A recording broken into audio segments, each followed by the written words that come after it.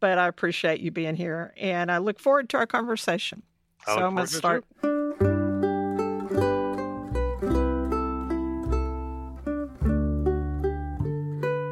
Hello, I'm Annette, and thank you for listening to my podcast. Today, I'm excited to interview my friend, Dr. Mark Milliron.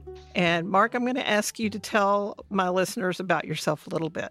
I'm Senior Vice President and Executive Dean of the Teachers College at Western Governors University, which is the largest college of education in the United States, serving about a little over 30,000 students in all 50 states, 50,000 alumni over the last 20 years. In fact, we're about coming into a celebration at South by Southwest EDU of celebrating 20 years from idea to impact. So it's been a pretty compelling and fun journey for Western Governors. I've been a part of Western Governors' journey from early days. In 2003, I was on their board of trustees. I left the board of trustees in 2009 to go to the Gates Foundation, launching the Post-Secondary Success Initiative. After I left Gates, I came back and actually helped launch one of the first state affiliates for Western Governors, WGU Texas. There are now 7 of those across the United States. And then I came back this round really to help lead the College of Education into the next generation. And the idea was to create the most progressive and impactful College of Education in the United States. Couldn't resist that tempting assignment. So in previous roles, I've founded a company called Civitas Learning, which is focused on analytics and student success. As I said previously, I was with the Gates Foundation, launching their Post-Secondary Success Initiative. And in a past life, I was president and CEO of the League for Innovation in the Community College, large association of community colleges all across North America and some around the world, kind of catalyzing innovation. So long story short, I've been a good troublemaker in the student success arena for coming into my 3rd decade. And I've worked with some really fun people doing some pretty compelling work. And I guess my trademark is innovating and scaling impactful student success work in lots of sectors, K-12, community colleges and universities, and even in the workforce world. Well, great. Wow. You and I have known each other for a while, probably back when you were the Gates, because I know we interfaced at some of the meetings that you and I both attended, and we were a recipient of one of the Gates grants. Yeah, the collective impact work.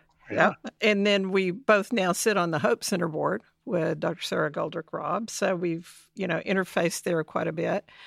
Gosh, WGU is 20 years old. Actually, a lot older than that. So we were founded really from the 19 Western Governors back in 1996, launched out officially in 97. So the Teachers College it's hard to pinpoint exactly, but around 2001, we got our first grant, $10 million from the U.S. Department of Education, to help create a nonprofit competency-based model that would help meet the teaching shortage of the time. And so we were, Rod Page was the Department of Secretary at the time, a big champion of our work. We went on to work with every secretary since, doing all kinds of work. So it's fun, like I said, coming into celebrating our 20th year doing this work. So our other colleges, we have a College of Health Professions, College of Information Technology, and a College of Business.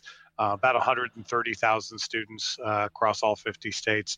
And again, Western Governors is a great example of just a compelling idea that has made a powerful difference in education. Did it start out online? I mean, back then, there was a lot less online access. No, it did. It was the early days of online education, and the Western Governors, they were really trying to solve some discrete problems.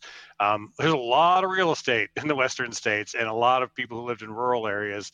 And so I think Governor Leavitt and Governor Romer from Colorado, in particular, Leavitt from Utah, they were very interested in the idea of, could you use the best of these online tools, combine it with a new model of learning? And the model of learning was really around learning-centered education. You progress when you learn, not based on time. And they kind of labeled it competency-based education. Once you prove you're competent, you move on to the next thing.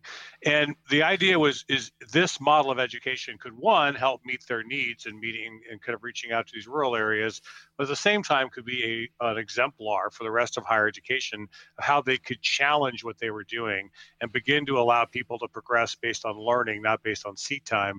So that really appealed to those Western Governors. The National Governors Association got excited after that, but the Western Governors Association were the ones that really kicked off with this. They signed a big compact, each put in a certain amount of money, and they began to launch it. And it took a while to kind of get the concept going. And WG was lambasted by the Chronicle of Higher Ed for being a crazy idea and like all those kind of things. But around 2003, I chaired one of the first, actually the first accreditation. I chaired the board academic policy committee. We had the Higher Learning Commission come in, and it was just powerful to watch the educators come in ready. I think a lot of peer folks came in, oh, it's an online school, and then they didn't realize this model is totally based on learning. Students have to absolutely demonstrate they have learned, mastered what they were supposed to master before they progress. And that really blew a lot of them away. And from that point forward, we got accreditation, and the university took off from there. And if you look back, that was pretty visionary at the time, right? Oh, yeah. And again, the idea was what I think is interesting, and I've seen this in numbers of things in my career, and I know you have as well, and that is that when something goes from a crazy idea to, oh, of course, right? It's always kind of fun. Like, the internet, I began my career as a, kind of a young rising kind of scholar and educator, trying to convince educators that the internet was a thing. I kid you not. It really was this idea that we were going to be using this thing called the internet. And that was in the early days of Mosaic and Netscape Navigator, and then soon Internet Explorer. And once that kind of ball started rolling, it was amazing how it, obviously how it took off. But again, went from there to learning management systems. So we're going to be using these whether you like them or not. And sure enough, now it's a mainstay in the world of education, competency-based education online. It's a mainstay. That's how I was with analytics as well.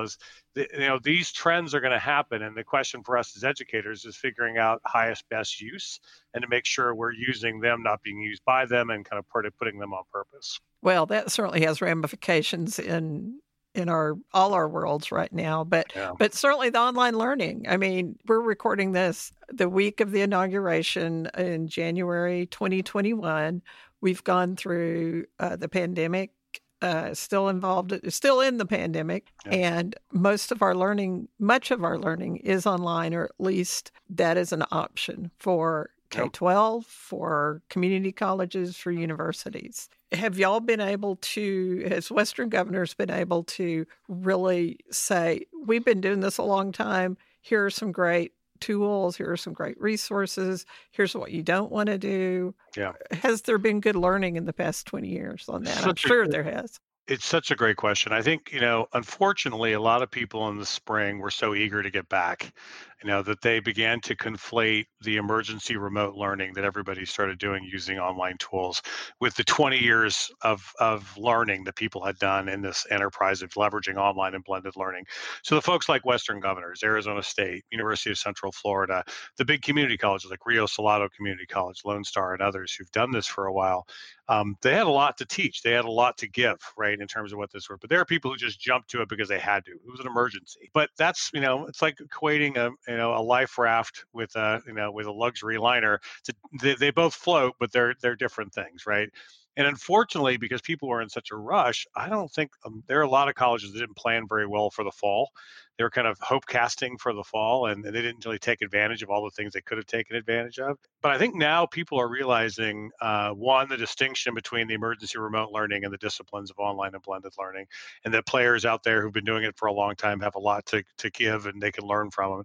Also, by the way, now I think a lot of really talented educators didn't realize these tools were this ubiquitous and this easy to use. You have a lot of folks who've done some really compelling things. I actually think one of the most important conversations is, what are we going to bring forward out of this pandemic? And I think we're going to bring forward a lot of learning from the people who've been at this for 20 years. We're also going to bring forward a lot of new innovations from people who really tried this. And I think we're never going to go back to the day where we were in many places, these digital tools, these online learning resources were effectively segregated, right? There was a small segment of the institution that was using it. Everything else was regular, right? I don't think it's ever going to go back. Now people realize, oh, virtual office hours are actually really convenient for commuter students, right? Lots more show up, and you get a lot more interaction with the faculty.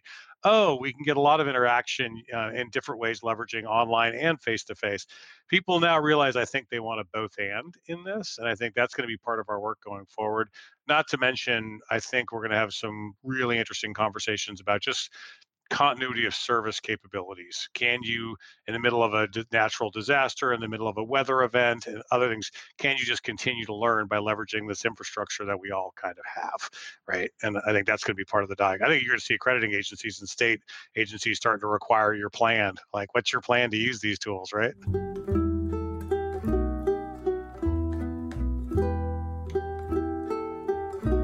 So do you see this morphing, and you've jumped ahead to some of my questions, so thank you for that, and I'm not surprised. Do you see some of this morphing into very almost fluid? I'm an Amarillo College student. I'm also a Western Governors student. I can be a student at multiple colleges to get different tools, or do you see it just, okay, you either go to WGU or you go to Amarillo College or you go to UT or whatever? I think we're going to see a lot of collaboration between institutions and a lot of, for example, we have a program we've rolled out at Western Governors called the OWL Transfer Program. And that program, a student is dual enrolled, for example, in both Amarillo and in Western Governors. Now, what'd you call it? We call it the owl. So night owl is our Okay. our mascot. So okay, we're Badgers. Okay. So the owls and the Badgers get along. We get the transfer agreement going, and what we know is that if you have a student who's going to come into our world, maybe they're taking some online, some on ground with you, but they want to stay in Amarillo, but they want to get whatever, some kind of medical degree, some kind of teaching degree, whatever it is. They can, for example, maybe they're a parapro in a local school in Amarillo, and they're taking they're getting their AA at Amarillo College, but they want to go on to become a teacher. They can stay as a parapro, working paratro, come to Western Governors, finish that teaching degree, even go on to get a master's, from Western Governors. If they're part of the OWL program, they're going to immediately be connected to our community of care while they're at Amarillo. And the idea is that they can start engaging with us and connecting with us while they're going through that process. And the idea is we really want that to be a joint learning experience. I think you're going to see more and more of these. You're also going to see learners now are exposed to the broader resources that are out there like never before. We have had this mass orientation to the digital curricular resources that are available. By the way, parents know this now. Students, all different ages and stages of students know it. Educators know it. I think you're going to have people asking a lot of questions about the models that they want to leverage to be able to learn, and it's going to change probably the pathways students take through higher ed. So it's a really good question. I think you're going to still see some folk take advantage of the very traditional models, but especially working students and students who have complicated lives are going to probably be able to kind of maestro that model together in a way that's going to make more sense for them. You suggested some students have complicated lives. Do you have any initiatives around the complicated lives that your students have at Western Governors? Yeah, I mean, much like the community colleges and the other access universities are out there, we have, Western Governors learned early on, we were focused on meeting the needs of the underserved. 75% of our students are in one of our underserved categories, whether it's first generation, low income, inner city, or rural. Like all those, we have a whole set of categories around that. And one of the things we've found is many of those students have academic challenges, no doubt about it. But what we've seen is as significant or more significant are these extra academic, beyond academic issues. And the things that Sarah Goldrick-Rab and the folks at the Hope Center talk about, whether it's housing insecurity, food insecurity, and now it's pandemic-related challenges, it's health-related challenges in a really big way. So we have really leaned into that and always have in our world. We actually have this thing we call our community of care. The community of care has been around since WGU's beginning. We have a specialty faculty model. So with us, you have a program mentor faculty member who meets you at the front door and is with you until you cross the finish line. And in addition to that faculty member who you meet with once a week, once every other week, you're going to have a live conversation with that faculty member. You have course instructors who come in and come out of your life based on the courses you're taking. And then you have other community of care members, including like our course instructors don't do the evaluation. We have another group of faculty that are specialists at evaluation, and they give you rich feedback and motivation and connection. So this whole community of care of faculty are wrapped around these students to support them, not to mention a data infrastructure that just tells you when a student's on course or off course like no other. So the ability for us as professionals to case manage is pretty clear and compelling. And the idea for us is to understand, how do you meet the needs of that student? So if we get a signal that a student's having challenge, we're going to have a conversation and we're going to basically going to find out what's going on, what can we do to help you. So we'll use everything from a combination of financial aid, emergency grants, different kinds of employee assistance programs. There's all these different resources that we use to wrap kind of care and support around those students. And obviously, the one that's front and center for us is COVID. Just hard, painful truth for us at Teachers College. We've lost 5 students in the last month. Our students. We actually have tags for students who have family members who have COVID, kids who have COVID, who are teaching in environments that are dynamic because they're either on ground or they're coming out. I mean, and to just give you kind of a perspective of this, we have anywhere from 3,000 to 5,000 students in clinical experiences at any given time, meaning they're actually in the field in all 50 states in schools. And the minute COVID hit, they were suddenly online. They were then kind of whipsawed back, then they're back. And we've had to stay with them the entire time to wrap support around those student teachers to make sure that they have the support they need. And they've turned out to be really useful resources for these schools because that's young talent that's ready to jump in, who, by the way, know online, right, who are experienced in this kind of work. So that's been pretty powerful. Our job is to try to wrap the support around them. We have this cultural value of one by one, even though we're the largest college of ed in the country. We are a one-by-one university. We meet students where they are and help that student get to where they need to go with the right kind of support at the right time and the right way. So in the Teachers College, if I'm trying to do my student teaching, thank you, yes. I think I'd know that by now. If I'm trying to do my student teaching in the Texas Panhandle, do you work with the local ESCs or ISDs to place those students? Oh, no, we have clinical faculty all over the United States that work directly with the school districts.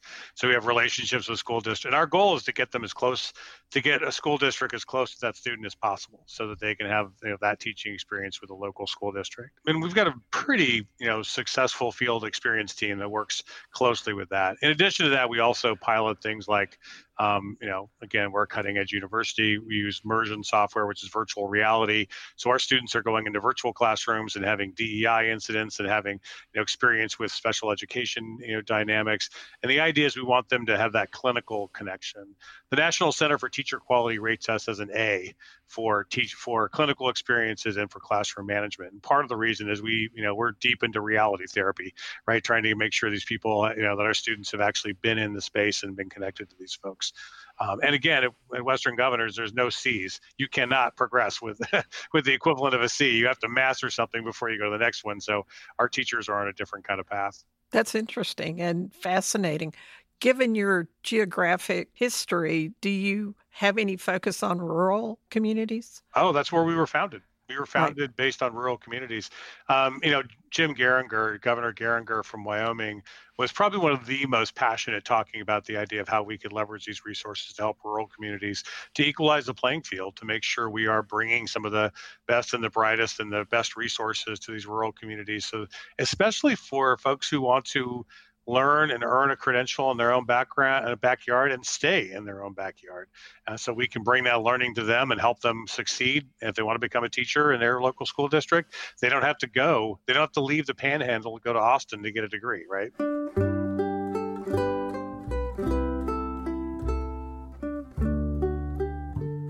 Part of your background is in philanthropy. Talk about the public-private partnerships between schools, colleges, universities, and the philanthropic world.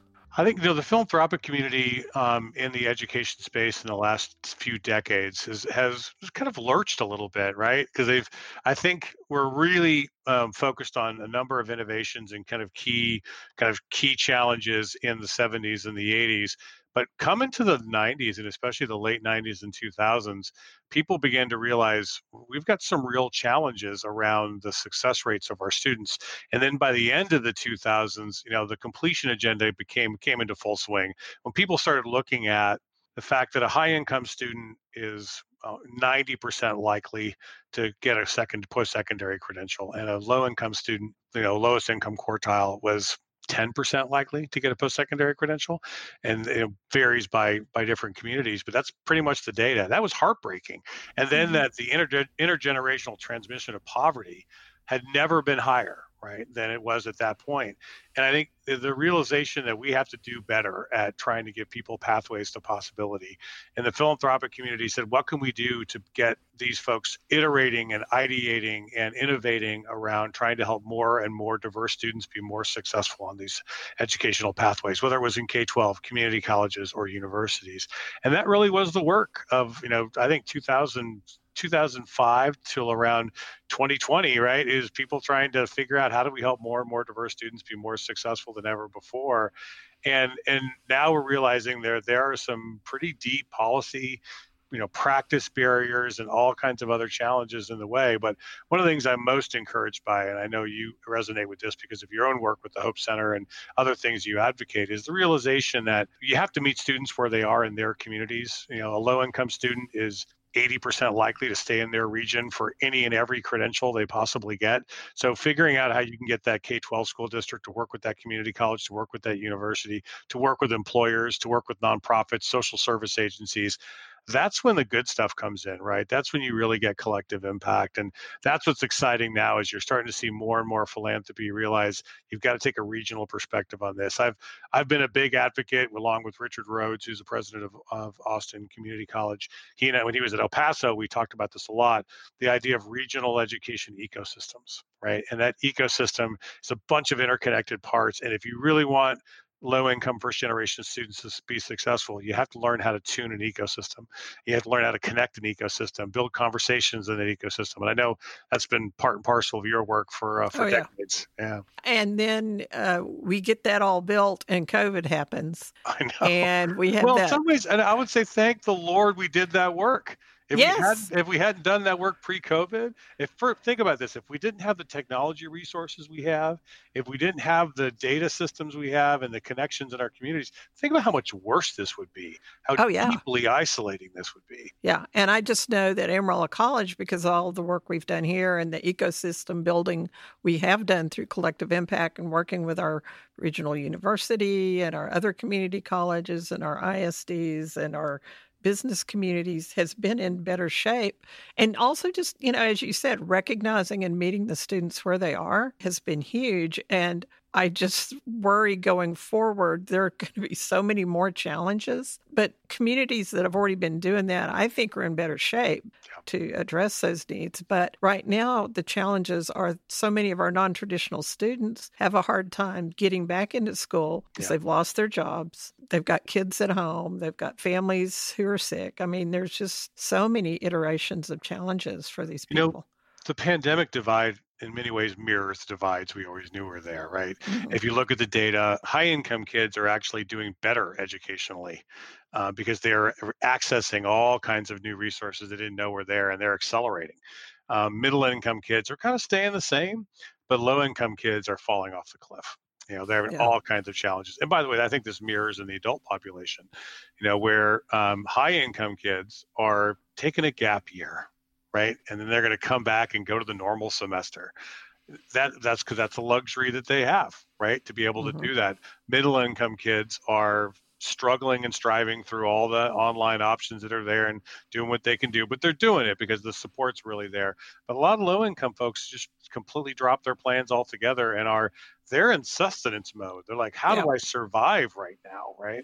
And the question is, how many of those folks are we going to be able to get back on a post-secondary path? I don't know. I mean, what kind of gap are we going to end up having in those folks who have had to forestall, they had to jump back from any of their aspirations and just take care of the house for the moment, take care of their kids for the moment, whatever it's going to be. Can they get back on track? And I think that's going to be the work of places like Western Governors, the place of Amarillo College, where you know your community so well and they trust you. So when you reach out and you say, we've got resources, we can help you kind of get back on the path, I think they're going to be listening. And I think that's part of what we have to start figuring out is, what are those reentry strategies, reconnection strategies? So why would a student choose to go to Western Governors as opposed to UT, Amarillo College? Yeah. Lone Star? Talk about Western Governors a little bit. It's such a good example, or a good question, because I think people in the world of education love to get into conversations about the one best way to teach and read students. There is no one best way. People are very different. Times are very different. Situations are very different. When we launched WGU Texas, for example, one of our biggest supporters was Bill Powers, who was the president of UT Austin. And one of the things he would say, and he and I would both talk about it, I would say, if you are an 18-year-old right out of high school and you want to have an on-campus experience and go to football games, for the love of God, you could go to UT, you're going to go to A&M, you're going to go somewhere like that, right? If you are a 29-year-old job changer who needs flexibility to advance while you work, you're probably not going to go to UT Austin. You need something else. You might start at Amarillo College. You might start at Austin Community College. And then, by the way, you might still need that flexibility after you get through your associate's degree and you want to get your bachelor's degree. A place like Western Governors then becomes a great option because you can transfer to us, continue to work while you learn, and get your bachelor's degree and even get your master's degree. The other example I'd use all the time is our specialty at Western Governors is people with some college and no credential. Right. And there are 38 million people in this country with some college and no credential. The vast majority of them left in good academic standing. They left because life happened. Right. And in Texas alone, 3.5 million people with some college and no credential. That's just and so I always say for WGU Texas, we'll take 1%. You have all the rest, right? There's enough work for all of us. This is not a zero-sum game, right? This is a positive-sum game. There's so much work to be done. So I'm a big believer. It's not a better than conversation. I don't think is WGU better than Amarillo, better than UT Austin, or it all is based on who that student is, what the situation is, what the timing is. What I know is that our education ecosystem is better with these options. Right? I want great K-12, great community colleges, great access universities, great research universities. I mean, we're all about to take a pandemic that came out of 17 years of research post-SARS, infections. Thank the Lord, these research universities have been around, right, to do this kind of work. I want research universities, and we need places like Western Governors that can very much meet the needs of these working learners in different ways. We have a lot of work to do to kind of meet the education goals of this country, and one size fits all is not going to cut it. Talk about the teacher shortage, because you're head of the teachers college there. Yeah, I think the teacher shortage is going to be pretty acute, Annette. I think in both higher ed and especially in K-12, the COVID situation really scared a lot of people. It also hurt a lot of people. It was pretty devastating to a number of communities. And I think we've seen massive teacher retirements. We've seen people who've just left the field because it's been, in some ways kind of frightening. So state by state by state, if you look around, people are really looking at the teacher shortages post-COVID that were probably going to come anyway because of our demographics, but now it's made even worse. So I think we're going to have to really think through the strategies towards helping our students become teachers. One of the things we're really focused on is the idea of helping them learn early in high school. And then we really like the idea of working with community colleges in transfer programs to get them, because we do work with the National Association of Community College Teacher Education Programs, NACTEP. And the idea is they could be a parapro, work at the community college, get that credential, work and learn, and then come right to us and keep working and learning, even get paid on federal work study while they're doing their demonstration teaching, right? That the idea is figuring out ways to help them work and learn and then move on, become a working teacher. And by the way, if you want to diversify your teaching core, that's the way you do it. You got to reach into those low-income communities and give them pathways towards teaching to be able to do this well. I just think we're going to have to hit on all cylinders. We're going to need community colleges. We're going to need access universities, like everything from West Texas, A&M, to places like Western Governors. I think we're all going to have to play a part in this, because there's no way we can meet this teaching need without all of us playing our A game. I think you're right.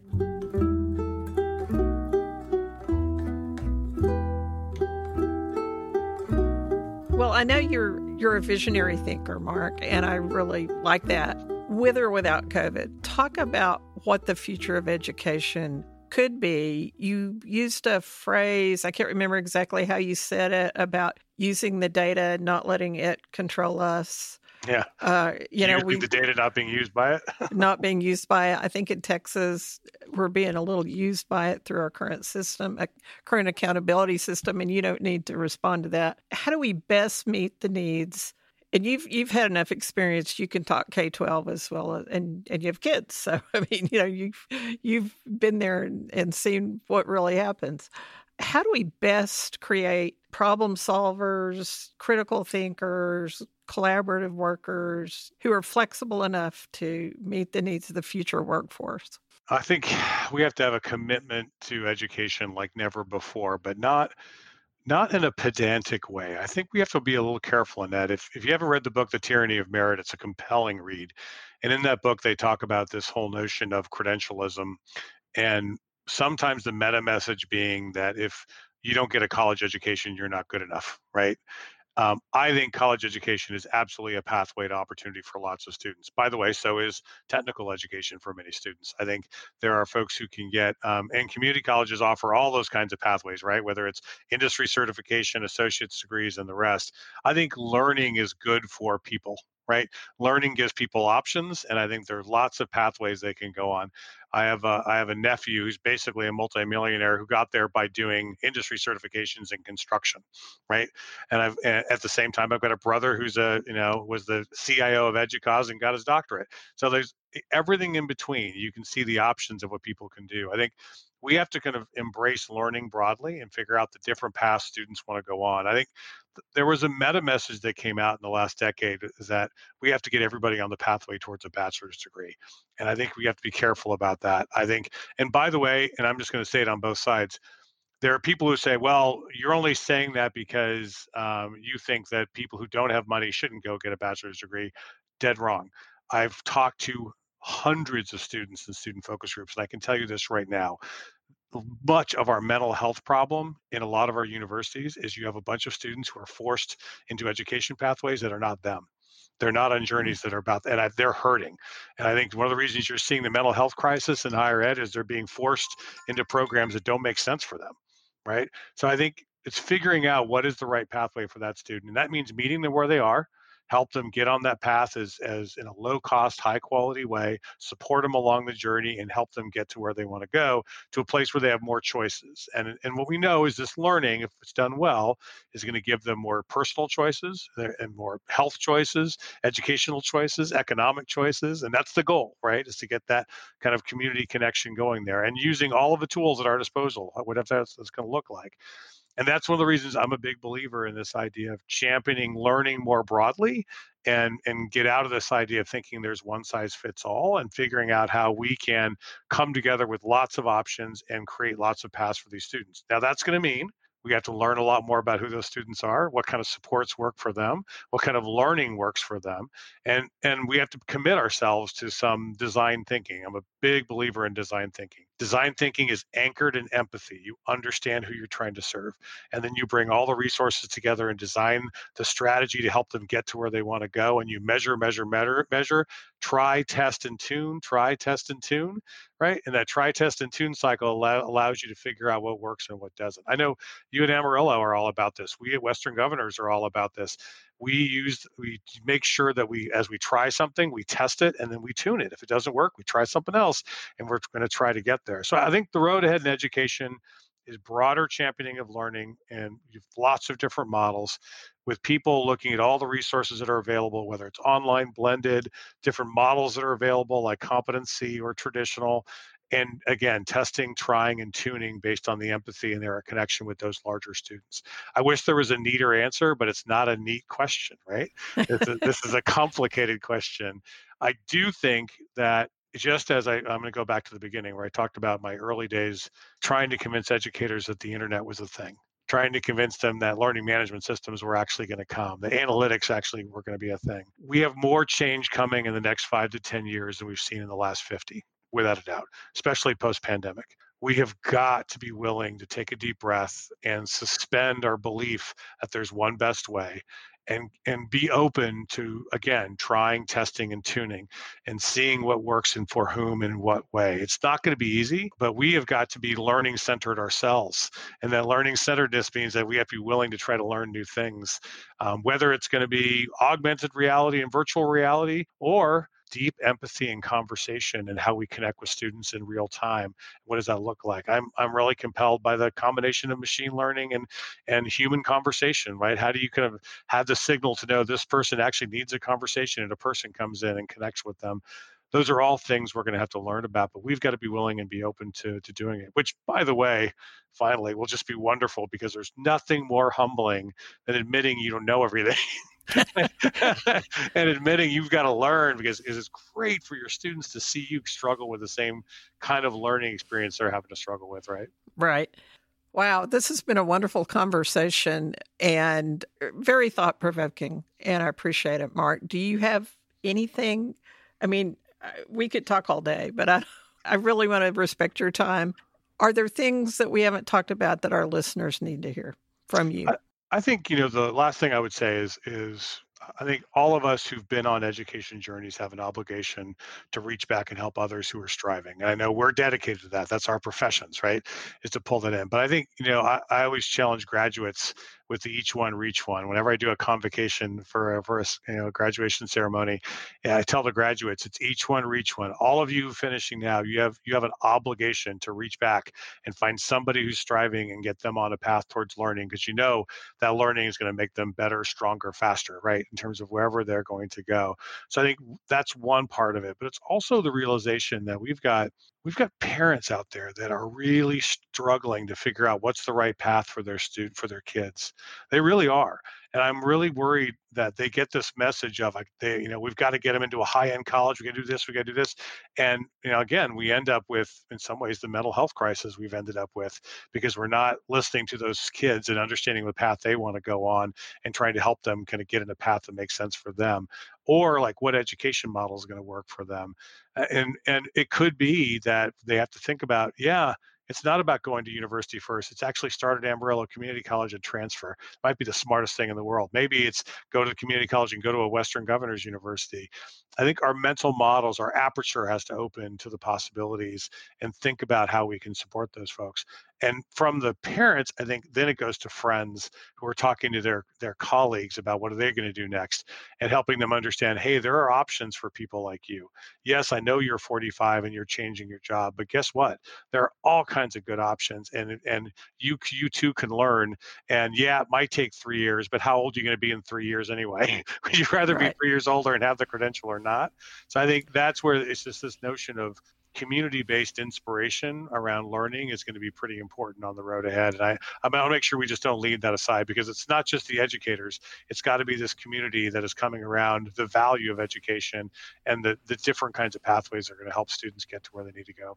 And so many of our students have so little access or exposure to the incredible number of pathways and opportunities that are out there, whether they're 18 or 16 or 30. Unless you've seen it or experienced it or know somebody who's doing that, you don't understand what those opportunities might be. And what the opportunities are going to be in the future are very different than what they were when I was graduating college. Yep. Or high school or whatever. It's really important to explore, to have mentors who can help you explore. And I like your whatever program you call it, where you have somebody meet you at the door and stay with you through our community of care, our program mentors. And by the way, you'll have folks who have never met each other face to face who will fly to one of our commencements in one of our cities, because we have the commencements all over the country, and they will be there to meet their mentor. And it's the first time they've met their mentor face to face. And it is just like the most emotional, personal thing. And people will say, well, online is impersonal. I'm like, you've never been to our commencement. You've never seen that level of personal connection that people like, because they're talking like we're talking right now, face to face, and having all kinds of deep personal conversations. They've been through the fire together, which is amazing. It's amazing the kind of relationships you can build online, just through my podcasting course. I'm lifelong friends with some of my fellow podcasters, so it opened my eyes to this kind of learning before we were forced into it. So it was kind of nice to to see that, okay, there's hope, there's good stuff happening.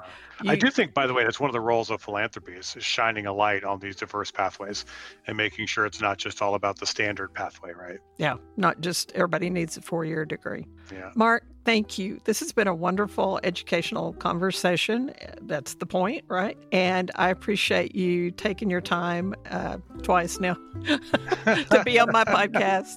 I look forward to interacting with you in the future and staying connected. And thank you again. And thank you for listening to Annette on Education.